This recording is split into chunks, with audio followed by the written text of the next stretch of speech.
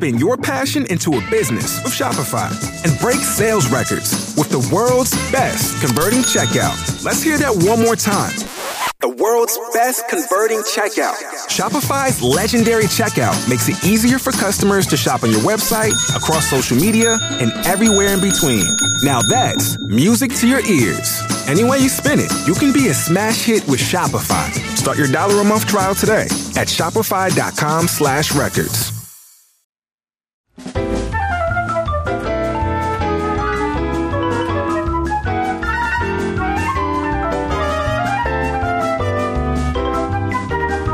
Welcome to Top 5, a show where we rank things, we give them Nielsen ratings, we turn them on at 7 o'clock p.m., and we watch them in prime time.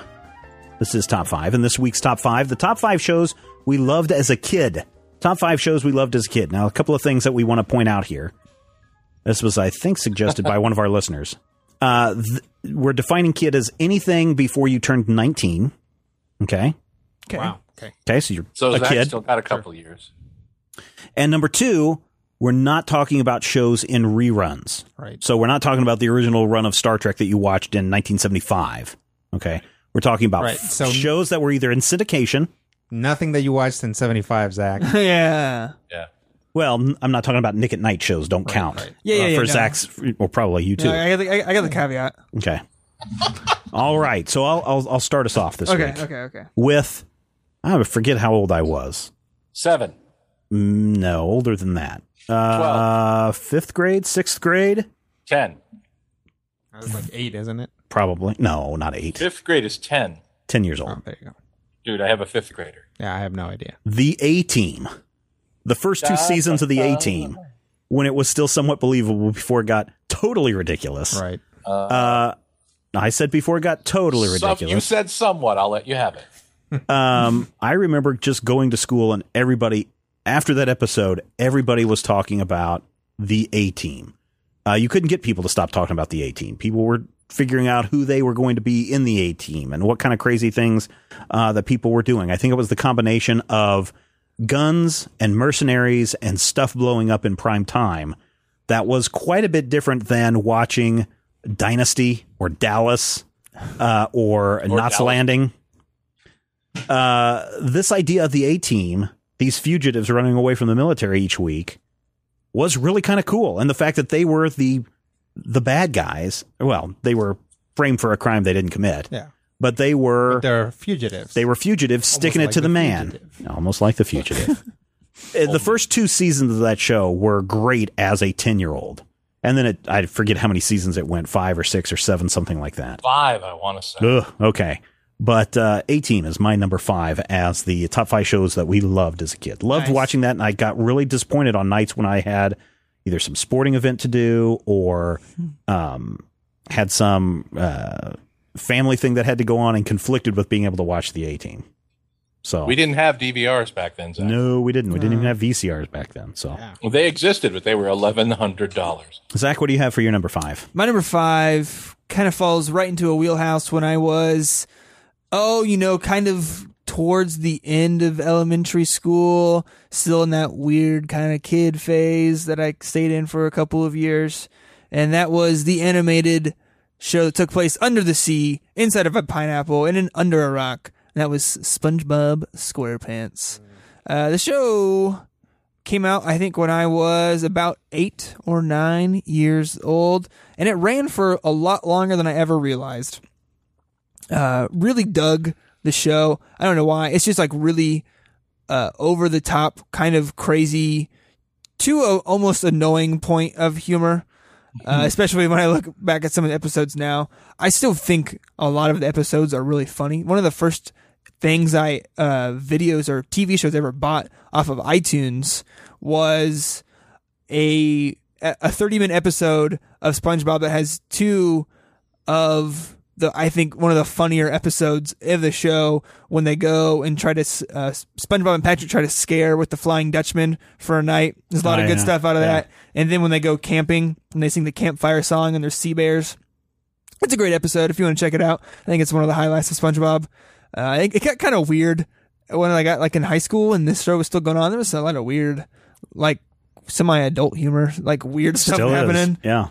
Yeah, I Is it think still running? yeah. Yes. SpongeBob SquarePants. Has it ended? Yeah. Yep. Yeah, my son watches it. The 2014 season is one episode in.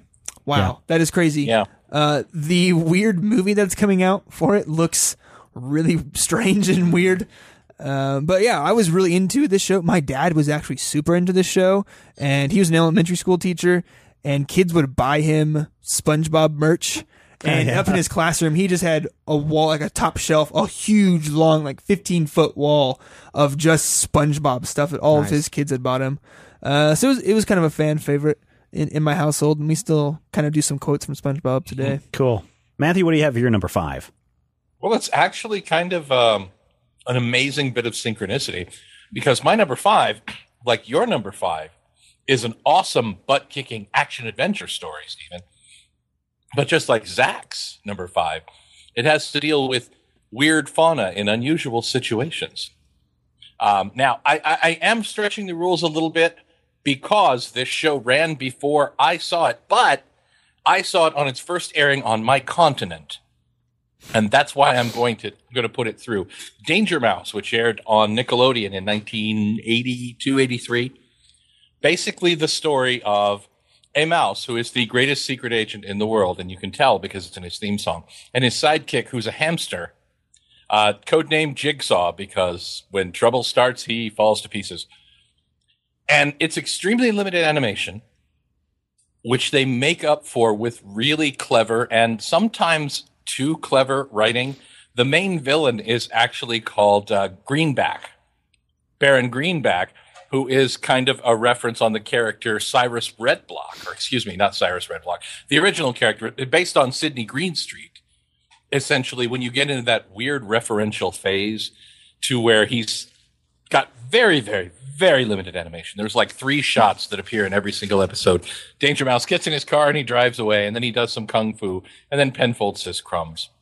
Really awesome show, and it was one of my earliest introductions to that strange, absurd British sense of humor. I think I saw this around the same time or before I started really getting into Monty Python, which this was clearly influenced by. But you should check. I think it was on Netflix. I know that I have a DVD of all of the episodes, and I watched them with the widget, and she's like, boy, this animation sucks. But she found it quite funny, and it's entertaining that he lives in the mail slot of 221 Baker Street. Mm-hmm. Yep. So he basically is the mouse who lives under Sherlock Holmes's door. Great costume, great car. My God, the car is amazing. I would drive that car. 5 inches long. I'd still drive that car. But yeah, definitely cool. My number 5, Danger Mouse from the BBC, 1981-ish. Rodrigo, what do you have for your number 5? Let's see. My number 5, again, kind of a weird coincidence. Like all of your shows, is a television program about a space cowboy. I have to admit at this point that I was not paying attention to what any of you said about your number 5s. No, I'm just kidding. I heard SpongeBob. Yeah. Yeah, so there's this show about a space cowboy, and he's got powers based on animals, and he has to protect this town. But when bad guys show up, the town kind of like goes into this fort, like arms come out and they like pull like the shops and stuff into the fort. Yeah. And then his horse turns into a guy. I'm talking about Brave Star. Brave Star! Brave Star was a favorite of mine, and one of the big reasons I didn't realize at the time is because it was such a weird synthesis of things. Yeah. Also, interestingly, has what is, again, they're in space or whatever, but what is a Native American character, a person of color, as a hero, but he's also a cowboy, which is something that you didn't see anywhere ever. And I didn't realize that at the time, but I was kind of watching this weird moment in history about something that would never manifest again. He had kind of magical Native American powers, but also was good with a gun. He had a half robot horse that turned into a guy. His girlfriend was a judge, which I thought was cool. Mm-hmm. I think his main antagonist's name was Tex Rex, which is a great name. I think it's Tex X. Is it Tex X? Okay.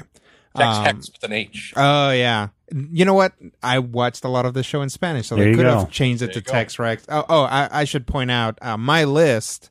I specifically picked stuff from when I was very young. Mm-hmm. That's fine. So, because there's so many cartoons that I loved and so many shows that I loved growing up as a kid that I was like, for this, if I don't limit it, then I'm just gonna kick myself. So these are all of these are shows that I watched When you were a kid. before I was 11. So 11 and younger, because I was like, I ended up just going with shows that I saw before I came to the United States. Mine all happened to take place between the years of 1982 and 1987. Oh, there you So go. there you go. Everything you talk about took place between. There, we've talked about that. We've talked about that, We have. and that theory of that. So So interestingly, another thing about Brave Star, not the only space cowboy show within the same 5-year period, but definitely the only one that makes my list. cool, excellent. So my number 4 takes place in kicked off in 1982 and almost didn't make it past its first season because the ratings were so low. It was like 74th out of 77 shows that were running on network television. And I remember seeing the first season and going, wow, this show is really strange, but somewhat interesting. And then it seemed to maybe it's just because it was on the summer transition, but then it came back and it was like almost a totally different show. But it is a show about drinking alcohol, and it is a show about people going to their favorite bar and sitting back and having adventures. And interestingly, when we look at sitcoms and we look at the modern sitcom, they kind of take place in multiple locations. You know, it's not like a single set location. Yet in the TV series Cheers, everything takes place in the bar called Cheers in Boston. It took place in the main bar, the back room, and Sam's office. And this introduced some of the funniest characters in pop culture history. You had characters like Norm and Cliff, the mailman. You had Frasier, which was spun off into his own show years later. Yeah. You just the whole Diane and Sam thing was a big deal, and it was so funny and it was so smart and so well written as a comedy that it seemed like the show would go on forever. And it did. Yeah, I think with the death of Coach, and I forget what season that was, the tone of the show really kind of fell apart, sure. and a lot of people will point to the actor who played a Coach as kind of one of those binders that after he was gone, it just wasn't the same after that. Although some people could argue that some of the best shows happened after Coach was gone, and it was just Woody and Sam in there. Yeah. And this was a great launching point for many, many actors. I mean, if you look at and you see some of the people that were in that show, and you look and see where they are today, it's amazing at what people have done. Yeah. And the theme song was awesome. I remember probably the year after it came out, in the second season, when the show started to take off, I remember playing this both on my trumpet. And also that's one of the songs I learned when I was playing piano. Nice. Was the theme song from Cheers. So play a Pie Annie? What's that? You can play a Pie Annie? I can play. I used to. It's been a long time. It's probably been at least 20 years since I've sat down to play the piano, and it's been at least 25 years since I played trumpet. So yeah, no, I've played many instruments in my life. So I'm gonna take a stab at this and say the Coach in this show is not Craig T. Nelson, the Coach. No. This was an old. Just wanted to make sure. He was an old coach. In fact, he was Sam, the owner of the bar, was his coach when Sam was a professional baseball player, and Sam was a drunk alcoholic. Ironically, the alcoholic is now dry and runs a bar, and Coach was there to provide a lot of comedy relief because Coach he was Pantuso. Yeah, he was essentially Yogi Berra. In television form, and he was great. There's a really great joke, Zach, where Coach makes Carla, the waitress, mad. She takes off his necktie. He wears clip-on. Yeah, I was thinking the same one. And blends up his tie and walks away, and Coach grabs it and says, "Hey, anybody want a Mai Tai?" And then just starts laughing hysterically, which I think was probably not a scripted joke. I think that either not a scripted joke or one of the best deliveries ever. Yeah, or he just delivered and Yeah, who was that? Nicholas Santo. Nick Colasanto, yeah. Yeah. Just a great character actor in that piece. And of course, Woody Harrelson comes in. You've got Ted Danson, Shelley Long, Rhea Perlman, Kirstie Alley, George Wendt, John Ratzenberger, Kelsey Grammer. Just so many people coming in on that show, and so many guest pieces coming into that show. Yeah. Cheers kind of served as a crossroad for many popular shows on NBC at the time. And actually, we've talked about this before. Cheers is also an important crossroad in the Tommy Westphal theory. Yes, it is. Yeah, because everybody comes into Cheers to have a drink, and we see them pop in, even if for just a moment, and then out they go again. So I loved watching that show, and even though the show continued well on into my college years, where we would literally go to a bar on Thursday night and watch Cheers while we were drinking. And it was one of those weird instances where we'd go to the Brass Rail and everybody was there to watch Cheers because they would turn up the big TV. We'd all sit and drink. We would watch the show. When it was commercial, talking occurred. And when the show came back on, it's all part of must-see TV. Mm-hmm. You know, this Cheers, Seinfeld, Frasier, and Friends. By the way, I recently watched the first episode of Frasier, and it is amazing how they had the formula down from episode 1. Yeah. Usually, a lot of sitcoms kind of struggle to find that. Like, Frasier is Frasier from the get-go. And I'm pretty sure it's because it's the same creators of Cheers who took on Frasier. Yeah. Yeah, they blew the training wheels off earlier. Yeah. So that is my number 4, Cheers. My number 4 is set in the same state we're recording in now. Whoa. It's Confusion? Confusion? No, I You guys. don't even know what that is. State of Confusion? State of confusion, it's a thing. Okay. Population Zach. Okay. Oh, Sweet. Stephen and I collaborated on the same joke, and Zach no-sold it like a pro. Thank Our you. little boy is growing up. Thank you. So my number 4 is really the first show I can remember becoming like almost fanatically attached to a point. It kind of dropped off really quick, and I'll get to that. But when the first season of Smallville came out, I was probably in about 4th or 5th grade, and I kind of really dug that thing. I didn't really know what was quite going on. I knew this guy was supposed to be Superman, but he wasn't wearing a cape. But I was just kind of going to go along with that, and it was kind of weird. And it had this interesting thing where it was the first, like almost dark television show I can remember watching. I don't know how I haven't gone back and watched them. I don't know how relatively dark it is, but I remember, especially for like a 5-year-old, it seemed like there was some more heavy-handed kind of stuff going on in there. And so that was kind of important to me.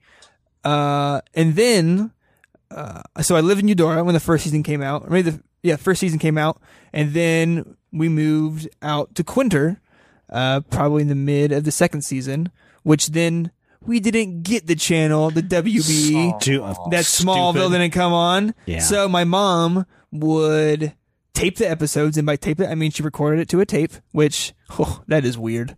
Thinking about it? Yeah. And then I'd see her every once in a while, and then she'd give me a bunch of tapes, and then bring them back in the corner, and then I'd get to watch them again. Yep. And I only did that for about a season, because that's just too much for it. Give me a DVR. Jeez. Yeah. Well, and then, our stupid cable company. Yeah. Well, here in town, it was for me, the last 2 seasons of Buffy the Vampire Slayer because they didn't have the CW. And I kind of had to yell at them multiple times, say, could you please bring this network on the channel? Oh, well, maybe we'll do that. And then finally, after Buffy ended, that's when they did it, which is when CW kicked off and had the whole Smallville. Yeah. So Smallville was pretty important to me in my younger years. I'd actually never finished all the show. I heard it was still probably relatively good. Maybe worth go back and reading, maybe not, or not reading, watching it, or you can read it, whatever, subtitles and stuff. That's my number 4. That's my number 4, Smallville. Matthew, what do you have? My number 4. I'm not nearly as young as you guys, and the things that stick in my brain apparently stuck at a later date. This barely makes the call, because when I was 18 years old, I left the small town that I grew up and went to the bustling metropolis of Hays, Kansas, population 25,000 in the spring when the kids are in school. And we had different channels there, man. And one of the things that I was able to watch for the very first time was the HBO Comedy Channel. And on the HBO Comedy Channel, they had a whole bunch of stuff that I'd never seen before. Is that one of those Ha? Yeah, it was no, the HBO Comedy Channel merged with Ha to make Comedy Central. But in 1989, it was still the Comedy Channel, at which point, a very young Jon Stewart had a show. But there was a lot of stuff on that that's really, really memorable. And then there's also my number 4, The Higgins Boys and Gruber, which is a kind of a sketch comedy show in a weird sort of Kids in the Hall, Monty Python vein that is literally the guy who calls himself Gruber, Dave Allen, who was also in The Naked Trucker Show as the Naked Trucker. Mm-hmm. And David Higgins, who is now, I think, the head writer for Jimmy Kimmel's show, either Jimmy Kimmel or The Tonight Show. And Steve Higgins, who I only know him as, the heavyset guy on Malcolm in the Middle who was the mom's manager who was clearly in love with her? Yes. Yeah, that's him. That's Steve Higgins. But their show had these weird skits and weird recurring things, and one of them was probably the funniest thing I've ever seen, Captain Lucky, which was essentially, what if an amusing kids show host who used to be a sailor was an actual sailor? So he would have these things, okay, kids, remember, tomorrow's liquor cabinet day, so bring whatever you can find as long as it's in a bottle. And remember, smokes are good too. But it's interesting comedy. It's weird stuff. I think they did maybe, 15, 17 episodes. It was on for like a season and a half and then disappeared. But I still very rarely will quote this show 25 years later. And you may think, oh, that's not unusual. You quote things for no reason all the time. And that's true. But this is something that's a very small sample size. So in their per quote, per capita thing, very influential show on me and what I consider to be funny. That's why my number 4. When it came out, I was 18. So that counts. I was under 19. Yep. The Higgins Boys and Gruber, 1989. Rodrigo. Where are we at now? We are at number 4. Number 4. My number 4, and I just tweeted this video intro to you guys. My number 4 is a show that I watched when I was very little, and it was so fantastic because, okay, picture this. An orangutan escapes from the zoo. No. What? Okay, I'll start over. Okay. An orangutan escapes from the zoo, and a family adopts her, right? That's the premise. A suburban family adopts an orangutan. That's enough of a premise right there, right? Wrong, because a flying saucer flies by, zaps the orangutan, and gives her superpowers. 2 bumbling criminals notice this or realize this somehow, and then make it their job in life to kidnap this orangutan who has superpowers to use her to commit crimes. Is her name Roxana? Her name was Roxana.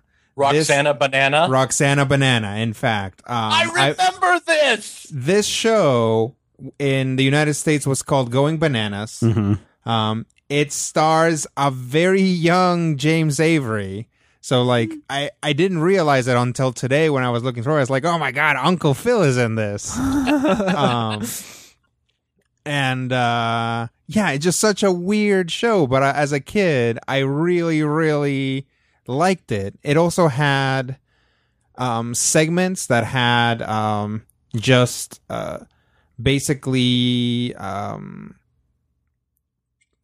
shots of animals in the wild, and then they would play them back and forth and put funny voices over them. Yeah. Just randomly. And as a kid, I thought that was hilarious. This was such a weird show. And, you can really trace why. Yeah. And it also had a really catchy theme song, super 80s theme song. Yeah. Which I remember to this day. They didn't translate it. But yeah, I mean, it's a show that really amazingly doubles down, You know, it's like, it's enough. It's enough that you have this animal show. Just any weird wild animal living with a family is enough of a Yes. premise. But no, she also has superpowers. Yeah. Yes. Going Bananas or Ms. Banana or Roxana Banana, depending on where you live. When the show came out. Very cool. Yeah, I hated that kid. I hated Oh, the protagonist kid. the one with the boy with the snub nose. Yeah. Who was like 20 or something. I want to punch him now, and I've probably seen 3 times this show. Maybe. Yeah. So imagine, so we're now to our number 3s. Imagine, if you will, living in Hawaii on a 200-acre estate owned by one of the world's best-known crime novelists. And you are hired as private security for the grounds. You get to live in your own house. You get to have run of the estate, well, when the major domo is not causing problems. And you get to drive around in the author's awesome Ferrari. And when you're not doing security on the grounds, you get to go and be a private investigator for a bunch of other cases that are going on in the great state of Hawaii. Talking about Tom Selleck and Magnum P.I. Yeah. That was an awesome show, and I keep thinking back just how weird it would have been if he had been cast in Raiders of the Lost Ark instead of Harrison Ford. And for people that don't know that story, Tom Selleck and Harrison Ford were both up for the role of Indiana Jones. And Harrison Ford didn't want to do it because he was attached with George Lucas and Steven Spielberg through Star Wars, and didn't want to kind of get an American Graffiti, and didn't really want to get called into that. They originally were going to give the role to Tom Selleck, but he'd already made this commitment for this 1980 television show, brand new startup called Magnum P.I., and it was going to be shooting in Hawaii, and he wouldn't have had time to go and do it. And so he turned down the role, potentially of the lifetime, until Magnum P.I. took off. Yeah. Because, not being sexist here, but there are a lot of people that like seeing Tom Selleck in those short shorts and his cheesy mustache and him jumping out of the water a lot week after week. And of course, the guys liked it because it had a Ferrari, and you could wear a Hawaiian shirt anytime you wanted. I'm sure there are plenty of guys who liked it because of the tight shorts. I'm sure, Selleck. as well as Tom Selleck. But it was such a it was a good show. I wouldn't say it's well written, because the final season prior to the final season, a little bit of a spoiler, back to 1987, Tom Selleck is shot and killed, or Magnum P.I. is shot and killed, and and he's doing this, and he spends like an episode, his final episode, he's like a ghost trying to help this kidnapped girl. Wow. And then the final that episode of that season is him walking into heaven. Then the next season he comes back. Wow. Yeah, it was really weird. When I saw this, I don't think I saw it. Yeah, at the end of the 7th season, Magnum was killed off, which was intended to end the series. The final episode, Limbo. However, following outcry from fans who demanded a more satisfying conclusion, an 8th final season was produced. And I remember that. And they had to bring Magnum back to life, which really got weird. But, and he didn't come back as a zombie or anything like that. I was going to say, was he a vampire? Nope. But one of the interesting things about this show, the voice of Robin Masters, who played the mysterious, never seen owner of the estate, voiced by Orson Welles up until the very final episode when they got another actor to come in and play him, which was pretty cool. And Unicron to be his boss. That's yeah. And of course, it had John Hillerman playing Higgins, the major domo of the state, and you had Roger Mosley, who was his helicopter pilot friend, and Larry Minetti, who owned this club, kind of he patterned very much after Rick from.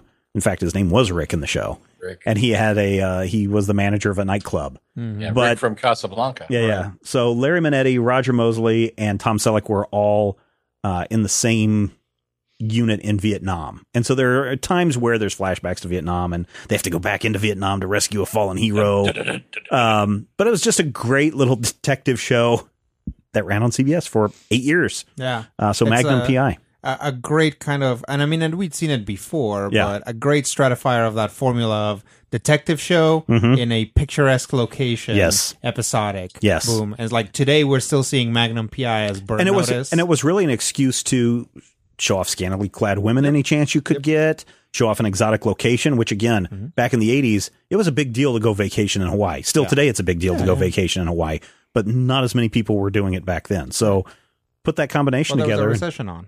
Yeah, there was. My parents went to Hawaii in the 80s, and it was very much different from what Hawaii is today. So, I was not allowed to go. It was the 80s. I was not allowed to go. But let's see.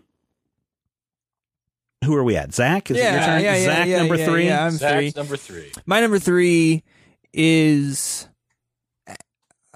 it's one of the first sitcoms that it wasn't the first sitcom that I truly loved for an extended period of time, but it was one that taught me a lot about the kind of humor that I like.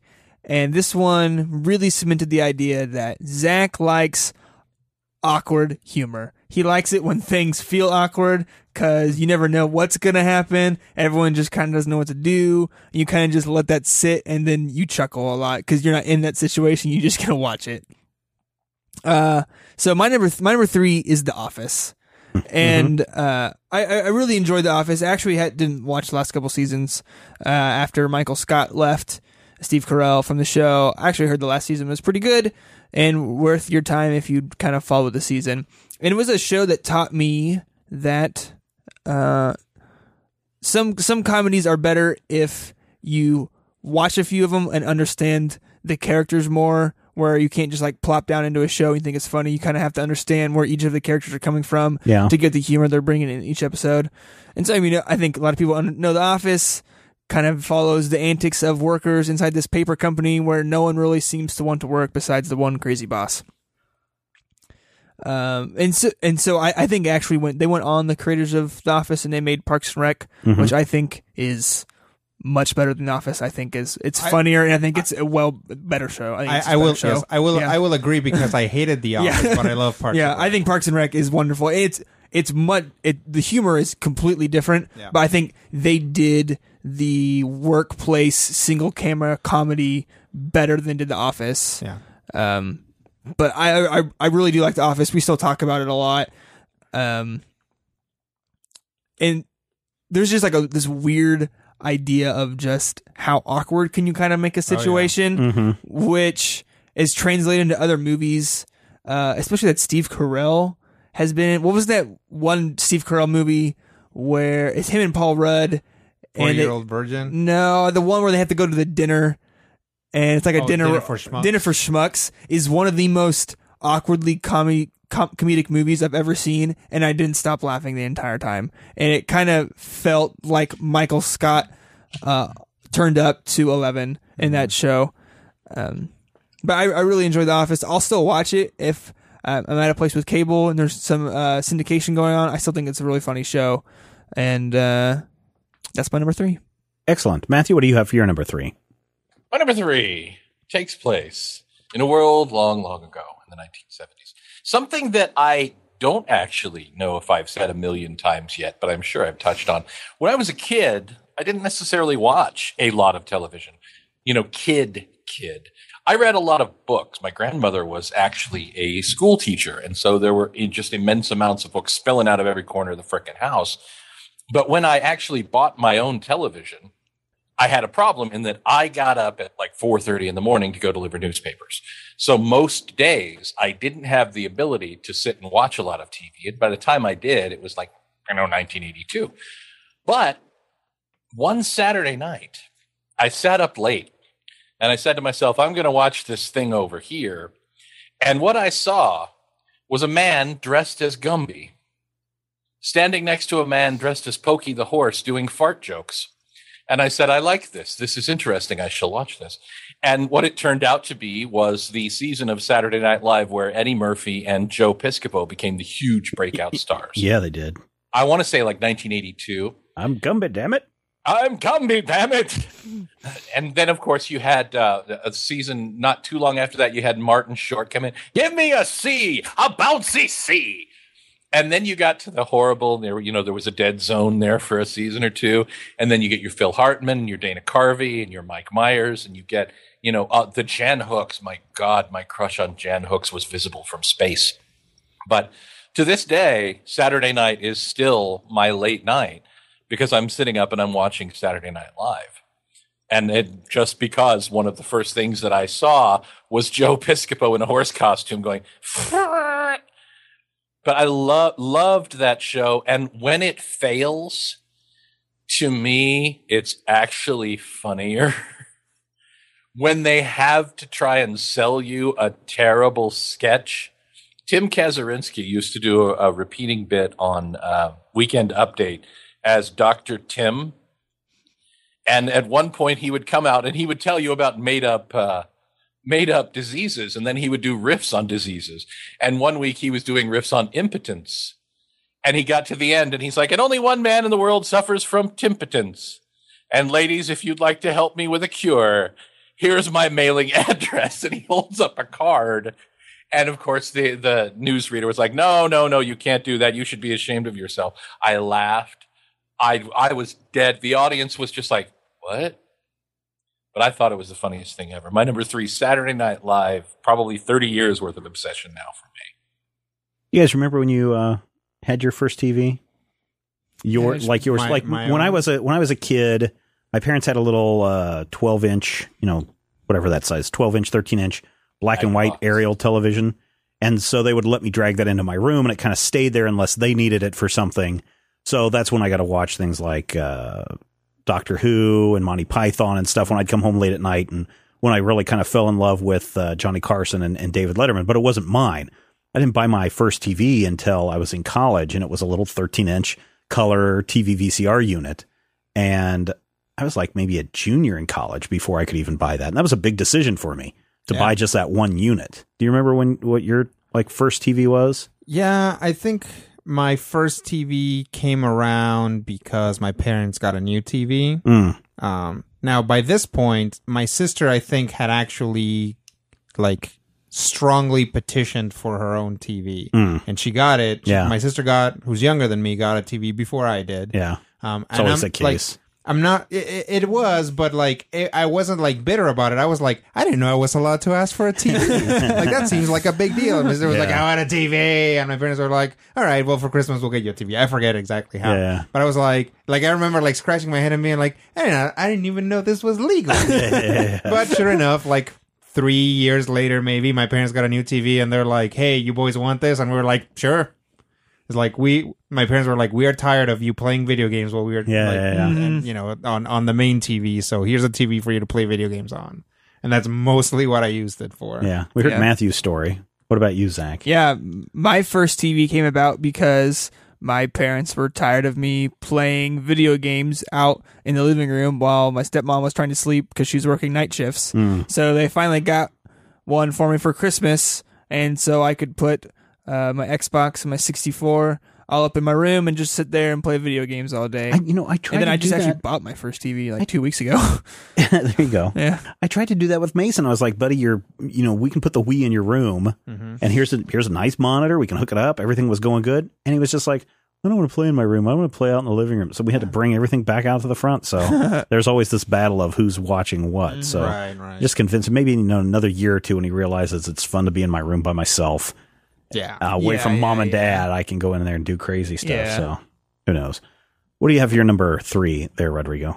My number 3, you might have heard of this one. It's about 4 characters. Yeah. 4 main characters. There's other characters as well. But they're the world's most fearsome fighting team.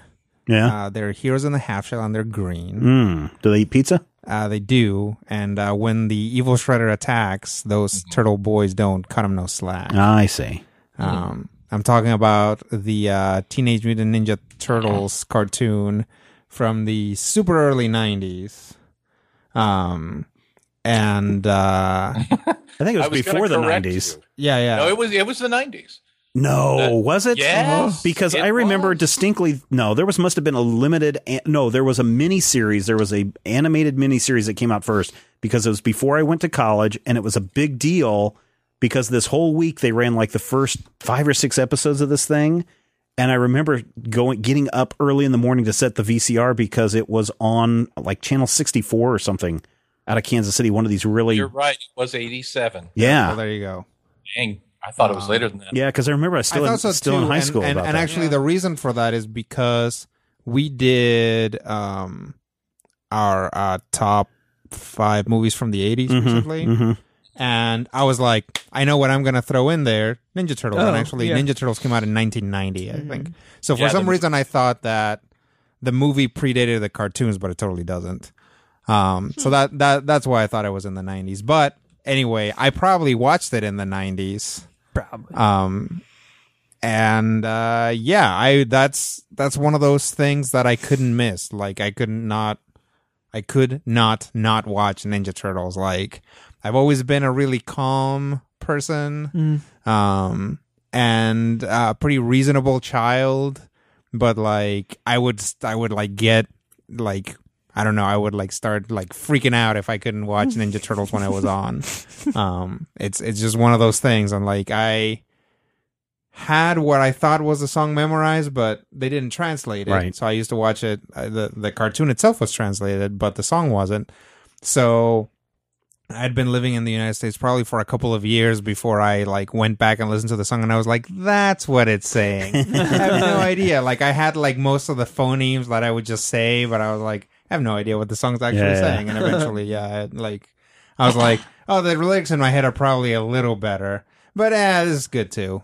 I don't know if it's sad or good that I remember moments of when shows were based on where I was watching them. Like the first time, I remember like coming home from like track meets late on a Friday, like 10 o'clock, 11 o'clock at night. Must have been 11 o'clock. Or after a football game late at night, and going up to my bedroom and shoving the towel under the door and turning on that little black and white TV to low, and trying to make sure my mom wouldn't wake up and come yell at me to wake up so I could watch this Doctor Who thing on Friday nights, and remembering Teenage Mutant Ninja Turtles because I remember going downstairs to set the VCR so it would come on and everything. So that's kind of crazy. I don't know.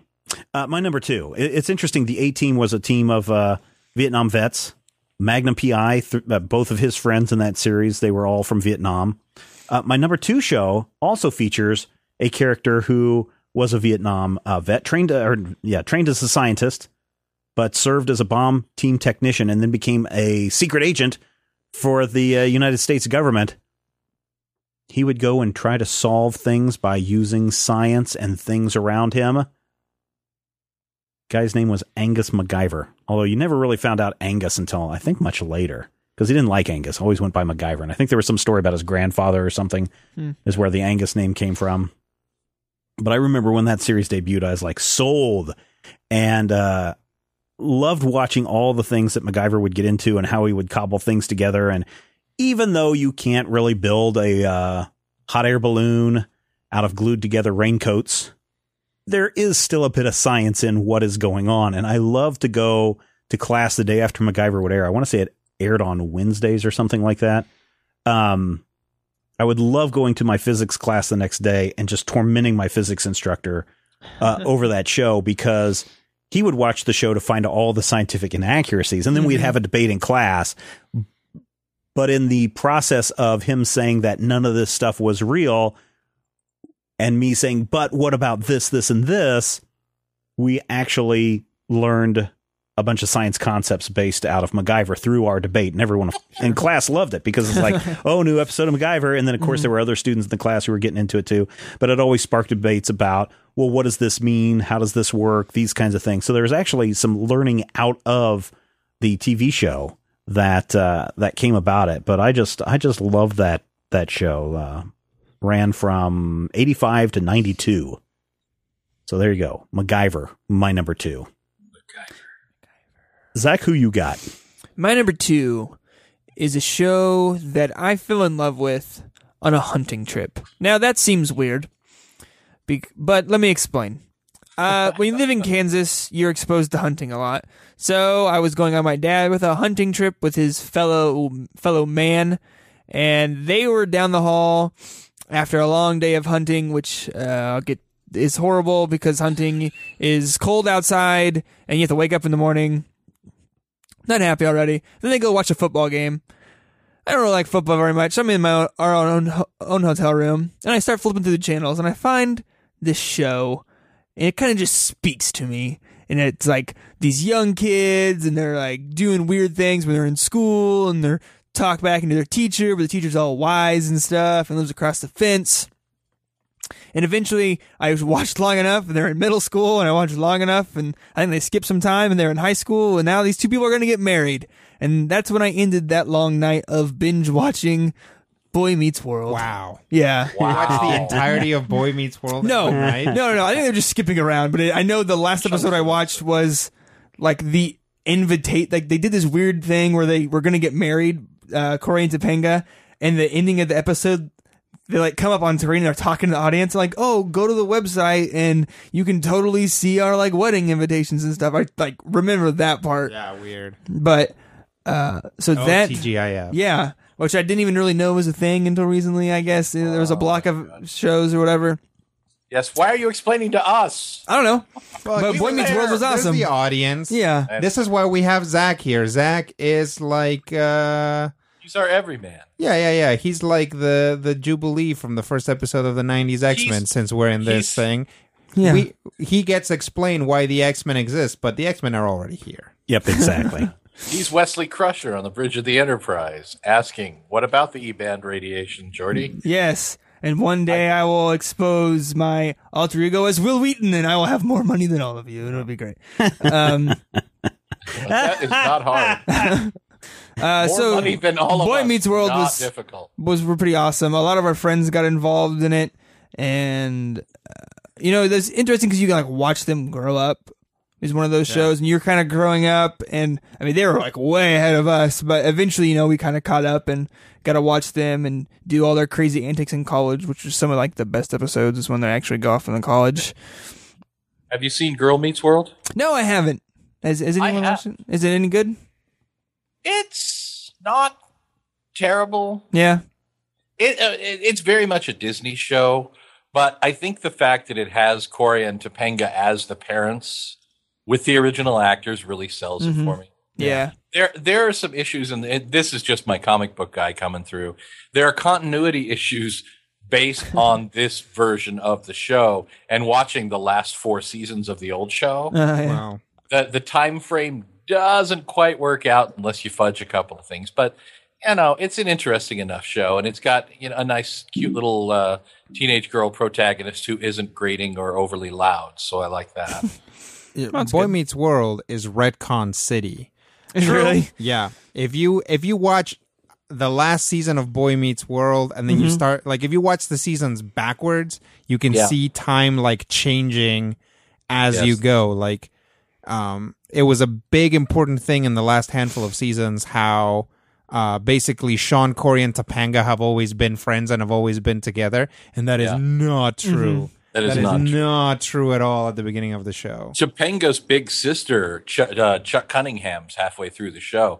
Topanga in the early season has big sister Nebula who disappears. Yep. She has 4 separate dads, including Lenny of Lenny and Squiggy and Peter Tork of the Monkees. Yeah. That show, I really think, takes place on Earth 12 and just moves around the multiverse. Yep. Cool. Matthew, what do you have for your number 2? Well, my number 2 is definitely not Boy Meets World.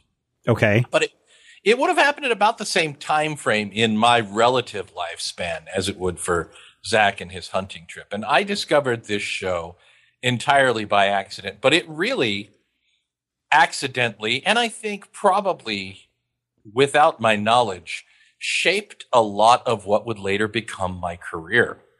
And the reason why is it started with this kind of weird, goofy guy who said funny things and did cool stuff, leaning over to a microphone and saying, "Booger," which, that's metaphorically what I do. And actually in this show, literally what I just did.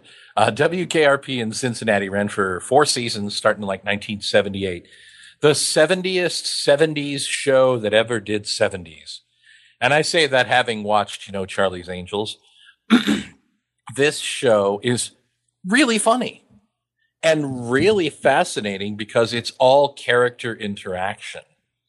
And even though it does have a little bit of that same problem where sometimes people's origins get retconned, they go to the trouble of doing an entire episode to explain why one of the characters who started out as kind of a recurrer, Venus Flytrap, and became a main member of the cast, why his story doesn't quite jibe.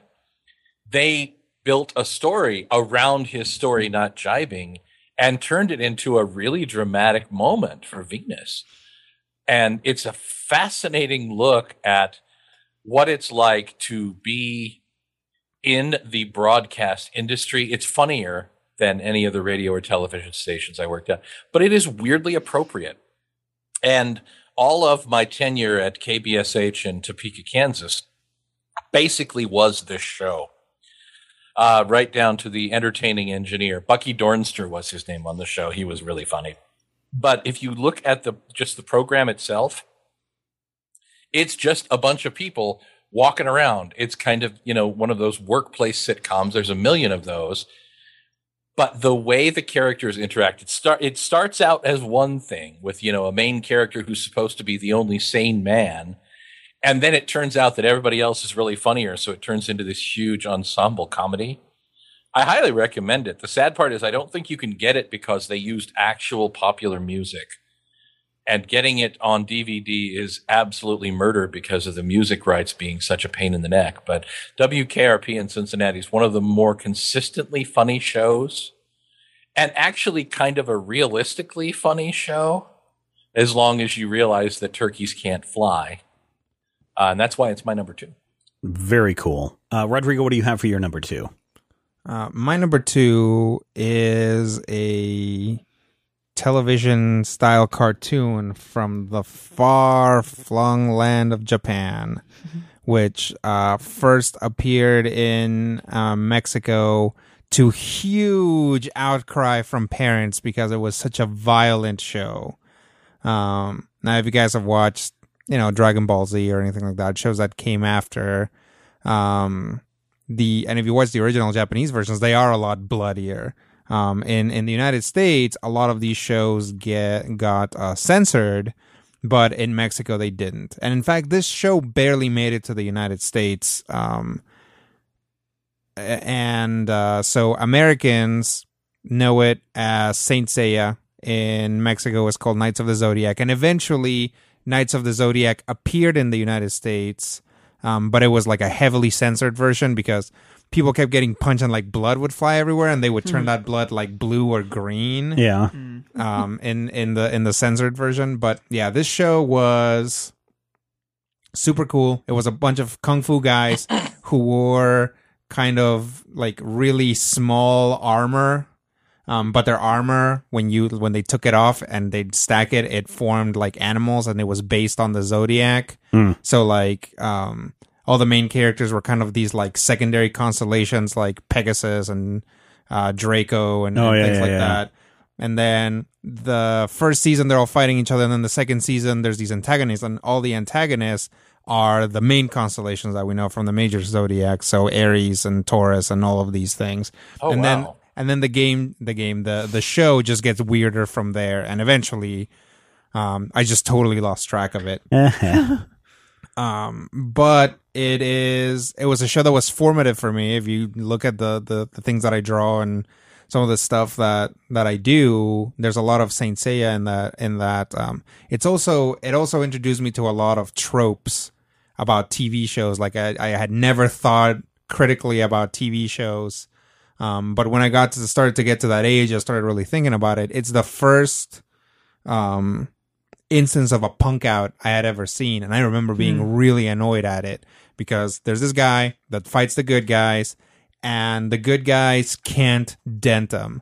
And they finally, like, they literally, all they can do is kind of distract him, and then they freeze his hands, and he can still move them and stuff, but just like literally his fingers are frozen together. He laughs and he lets them through because it's like, ha ha ha, you little puny guys, you're going to get squashed anyway. And you managed to freeze my hand, so it's okay. And like the first thing that they do the next season, a bad guy shows up and just like one punch kills him. Yeah. And this is the new bad guy of the show. And I was like, as a kid, I remember being like, that sucks. That is the worst thing I've ever seen. I'm going to keep watching because I love this show, but I hate that. So that might have also been the moment where I officially became a nerd. The moment where I was like, I hate that they did this. I'm going to keep consuming this media. Yeah. So yeah, my number 2 is Saint Seiya. Cool. We are now, ladies and gentlemen, up to our number 1s. Number 1. I changed my number one because I realized that how can I not put this on my list? Tales of the Gold Monkey. No, although the Tales of the Gold Monkey came out on Wednesday nights. And growing up as a Catholic, on Wednesday nights you had to go to church class. And church class just so happened to be at the same time as Legends of the Gold Monkey. So I think, but my sister was not old enough to go. So while she got to see every episode of Legends of the Gold Monkey, I think I got to see a total of one episode of Legends of the Gold Monkey before it was taken off the air. If only there was DVR. This would have been maybe right before we had our VCR, because for some reason I remember my parents, for whatever reason, not recording that. Yeah. For some reason, in recording Dynasty. Well, maybe there was something else on Wednesday night. Oh, that's right, because we only had one VCR. Mm-hmm. There was something else going on Wednesday night that bumped that. Dang it. My childhood sucks. No, but I remember my number one show, and I was doing some research, so if I wasn't talking much, I was double checking some things. But I remember as a kid going to my grandparents' house on a summer. People have heard this story before.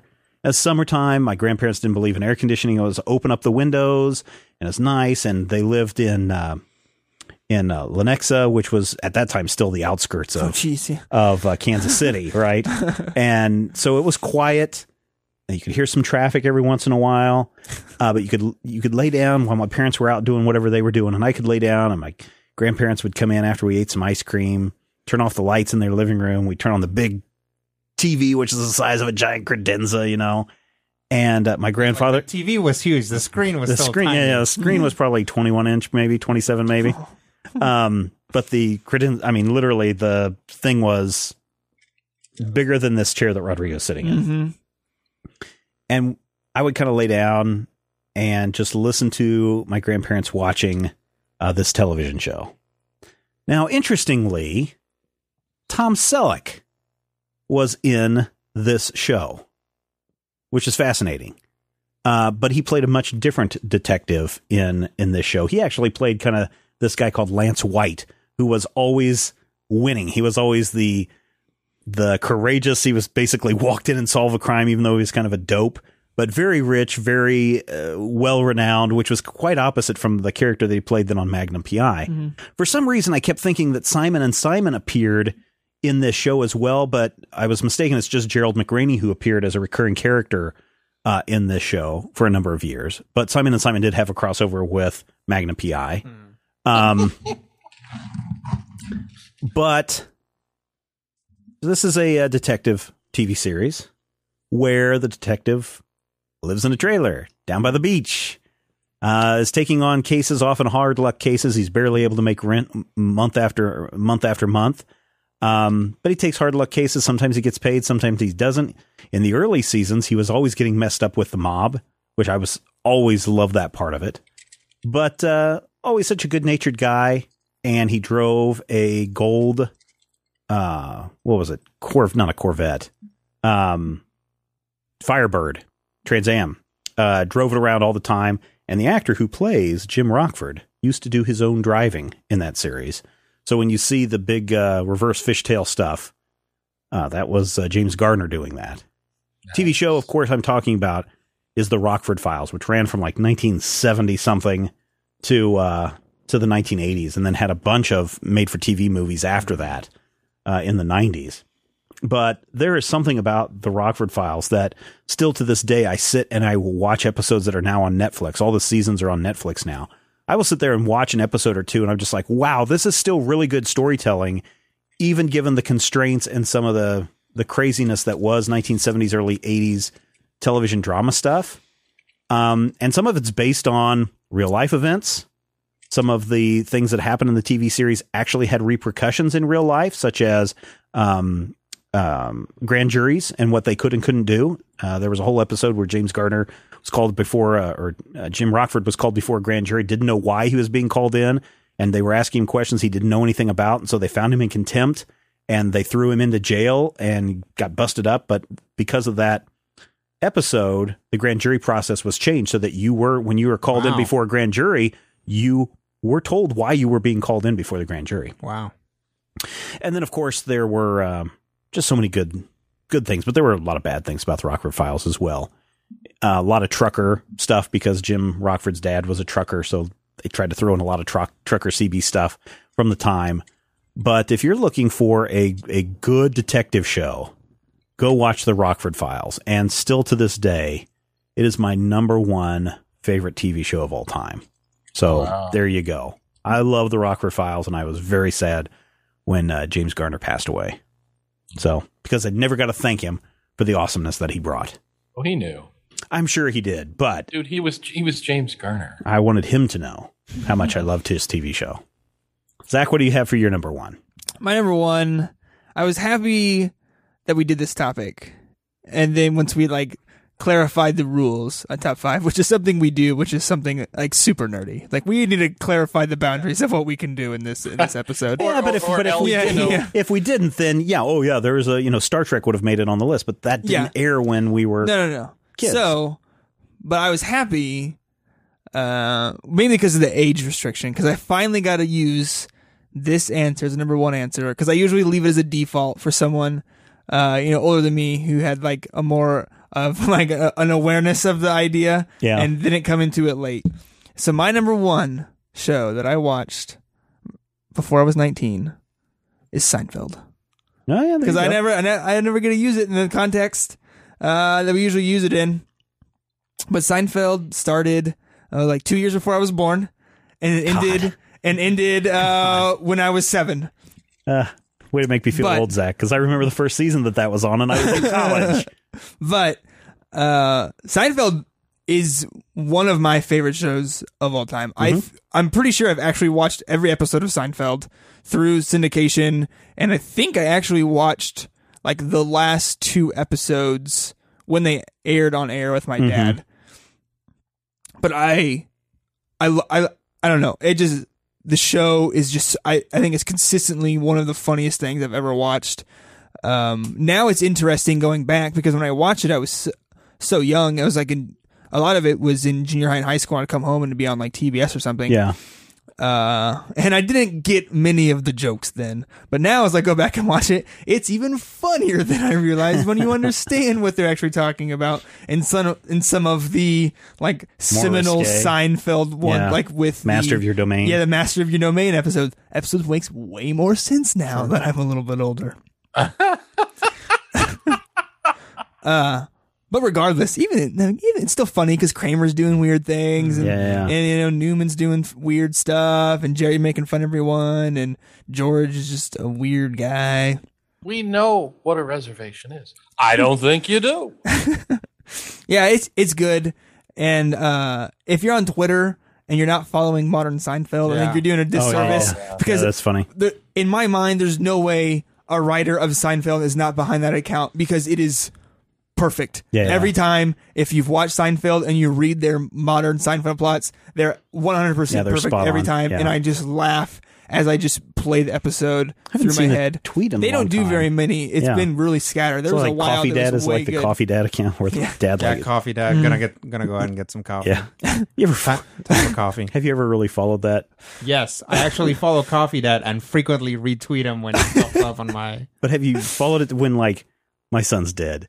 Oh yeah, and then there's this whole time where he's went into this depression because his son died, and it's oh well, time to go have coffee. Yeah, and I don't know if it's a joke or if the guy was being serious. There's this, since we're into this weird tangent, there's this account called Self-Aware Roomba. Oh yeah, where it's just a Roomba that realizes that that becomes self-aware, and for a long time it was really funny, and then eventually there was a home invasion, in the so the Roomba is talking about somebody attacking his family, and I'm what? Dude, and to this day I don't know how I feel about it, because I'm this disturbing. is not what I signed up for. Yeah, pretty disturbing. All right, but anyways, Seinfeld. There was a rumor it could be coming to Netflix sometime I heard soon, that, and I hope it does. And when they do, I hope they implement a feature where for these long sitcom shows they put a random episode button in, because sometimes you don't want to just, if you I've seen every episode of Seinfeld, I don't know if I want to watch them in order, because that's how I always did it in syndication. But I would like to just play a random episode, because I don't want to go cherry pick my favorite and just ruin the experience right off the bat. I just want to random episode, give it to me. I want to see Jerry Seinfeld does the comedians in cars getting coffee, and he's done George He's done Kramer. He's done Larry David, but he hasn't done Julia Louis-Dreyfus, I don't think, which is odd. She seems busy. She She's like probably doing is. Veep and stuff. But I would like to see her on that show. She's actually working. she's the one who broke the Seinfeld curse. Yeah. Yeah, and had a successful Get TV work, show. Yeah. Matthew, what do you have for your number one? Well, my number one is certainly no Seinfeld. It's probably But no in a Rockford way- Files either. Kind of a good thing. No, it's a Rockford Files. Again, a lot of the television watching that I did as a child was not necessarily my television watching. I watched a lot of Wheel of Fortune. Now, I did watch Sunday Morning Wrestling. My grandfather loved Sunday Morning Wrestling with Bulldog Bob Brown. I watched a lot of Hee Haw. I frickin' hate Hee Haw, by the way. So when I got my own television, I thought it was a whole new world, but we still, we had 10 channels. It was a small town. It was the 80s. You didn't have a lot of options. So when I did move to college, again, to the vast metropolis that is Hayes, just terrifying. They have 2 stoplights in Hayes. I started watching things that I wouldn't normally have watched. And one of the things that I never really watched when I was younger was MTV. Until Sunday night, sometime in my freshman year of college, this would have been 1980. Got to be careful because we're bordering on that 1989. time. Yeah. Yeah, it would have been right about the time. I think I was 19 when this came out, 1989. And this show came on where a puppet was riding a motorcycle searching for her lost boyfriend. And then after a few minutes of that, we cut to a sequence where a chunk of Night of the Living Dead was animated with stick figures. And then all of a sudden, we had these 2 puppets killing each other with knives and forks. And finally, we get to the point where this cartoon comes up, and it is literally life-changing. I've had a few of these experiences in my life. One involving the Boston album Third Stage, where you just sit and something is so overwhelming that it perfuses your very being, and you're just completely and utterly consumed by the media that's going on in front of you. And that's when Aeon Flux happened. And from that point on, I watched Liquid Television religiously, bought a VCR mostly to record Liquid Television. And each week, Liquid Television was an anthology of different things, some good, some terrible. There was one ongoing that was just a big cliffhanger show called Invisible Hands. It ran 7 episodes, and every episode ended with the reveal that everything you knew was wrong and that the guy who we thought was the big bad was working for some other jackwagon. And finally, we get to the end, and it has this completely nonsensical ending that was just so perfect that I kind of loved it. It was the first place that they actually aired Beavis and Butthead. Mm-hmm. First place that you saw a lot of, what's his name? Drew, the guy who does the really, really scary, terrifying caricatures, Drew something. He had an ongoing sequence with Uncle Louie. And it kind of led to a whole bunch of cartoon stuff on MTV. Your Daria, your The Max, your Beavises, and your Buttheads. Well, All of that stuff kind of spun out of that same sort of thing. yeah, and really thanks to stuff like Liquid Television is why we have Adult Swim today. Mm-hmm. Agreed. Yeah. And if you actually get a chance, and I wish you kids today could see the stuff the way I saw them. And I say that earnestly, as earnestly as I ever say anything that ridiculous. The episodes as they're seen online, and I think liquidtelevision.com is still a thing, are not the episodes as they aired. They don't necessarily have all the rights. They don't air in the method that we saw them. To the point where that first season of Aeon Flux, if you wanted to see all of it, you had to either watch 7 episodes in a row or get really lucky the week that they reran the one that played the whole Aeon Flux thing. And you saw the whole cartoon from beginning to end. And that didn't happen very often. The show was on for 5 years, maybe 4 or 5 years, and just every episode was fascinating. And when it finally started to suck, it may have been the first time that media really broke my heart. You're 19, you're 20, and you think that the world is just a vast, endless array of food and sex and spectacle. and you're just kind of flying through it at the speed of sound, and suddenly that cannonball velocity of your teenage years starts to stop, and eventually you're a 44-year-old man on a Tuesday night talking on the internet. But when liquid television started to suck, something inside of me died a little bit. And I think that, that's good in a way, because, you got to understand tragedy to appreciate comedy. But really, to have been there for this show that became a lot of the things that we see today. I don't think there would be a Family Guy without liquid television.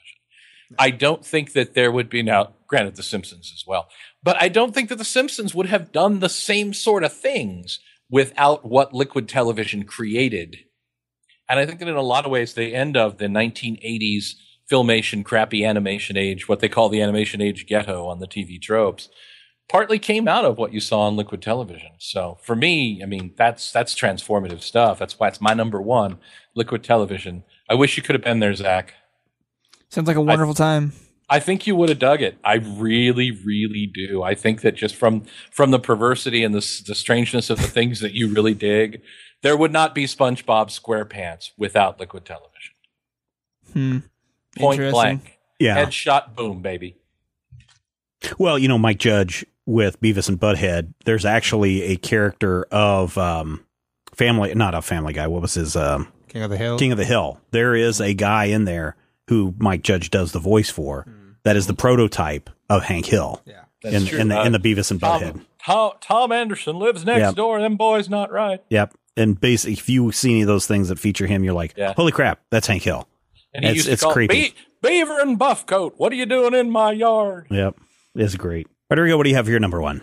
My number one is more so the Ninja Turtles.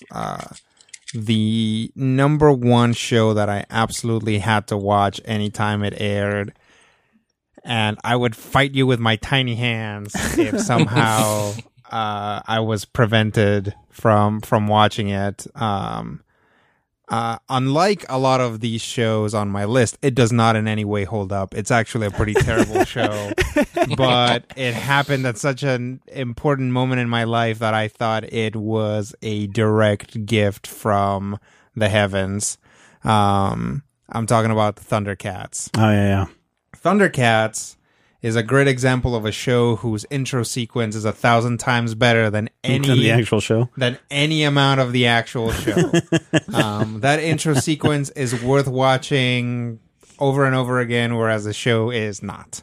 But the show was still a lot of fun. My nephews, somehow got a hold of some old Thundercats DVDs, or what I mean is DVDs of the old Thundercats show, because there was that reboot relatively recently. Yeah, and they love it. Like, they watch it over and over again, and I can see that they like about it the same things that I do, which is to say that there's like some sword fighting, some robot bears, like weird animals that don't make any sense, and the bad guy also has one of the best transformation sequences from a lot of media. Yeah. I mean, Thundercats was just a really, really fantastic show, and it set the stage for a lot of shows that were very similar, and kind of really kicked off a trend that was very prevalent throughout the 80s and 90s.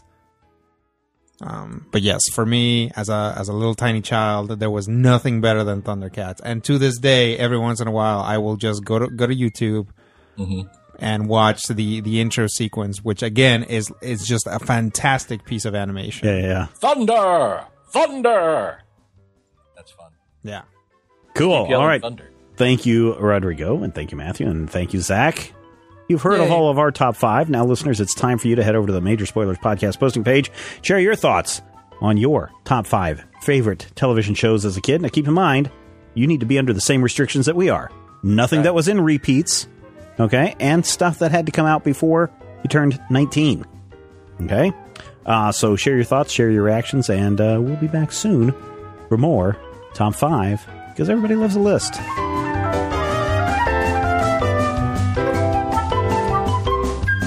If you have any questions, comments, topic ideas for future shows, or would like to sponsor a show, send an email to podcast@majorspoilers.com. Visit Major Spoilers at majorspoilers.com and be sure to check out the Major Spoilers Forum. You can also follow Major Spoilers on Twitter at twitter.com/majorspoilers.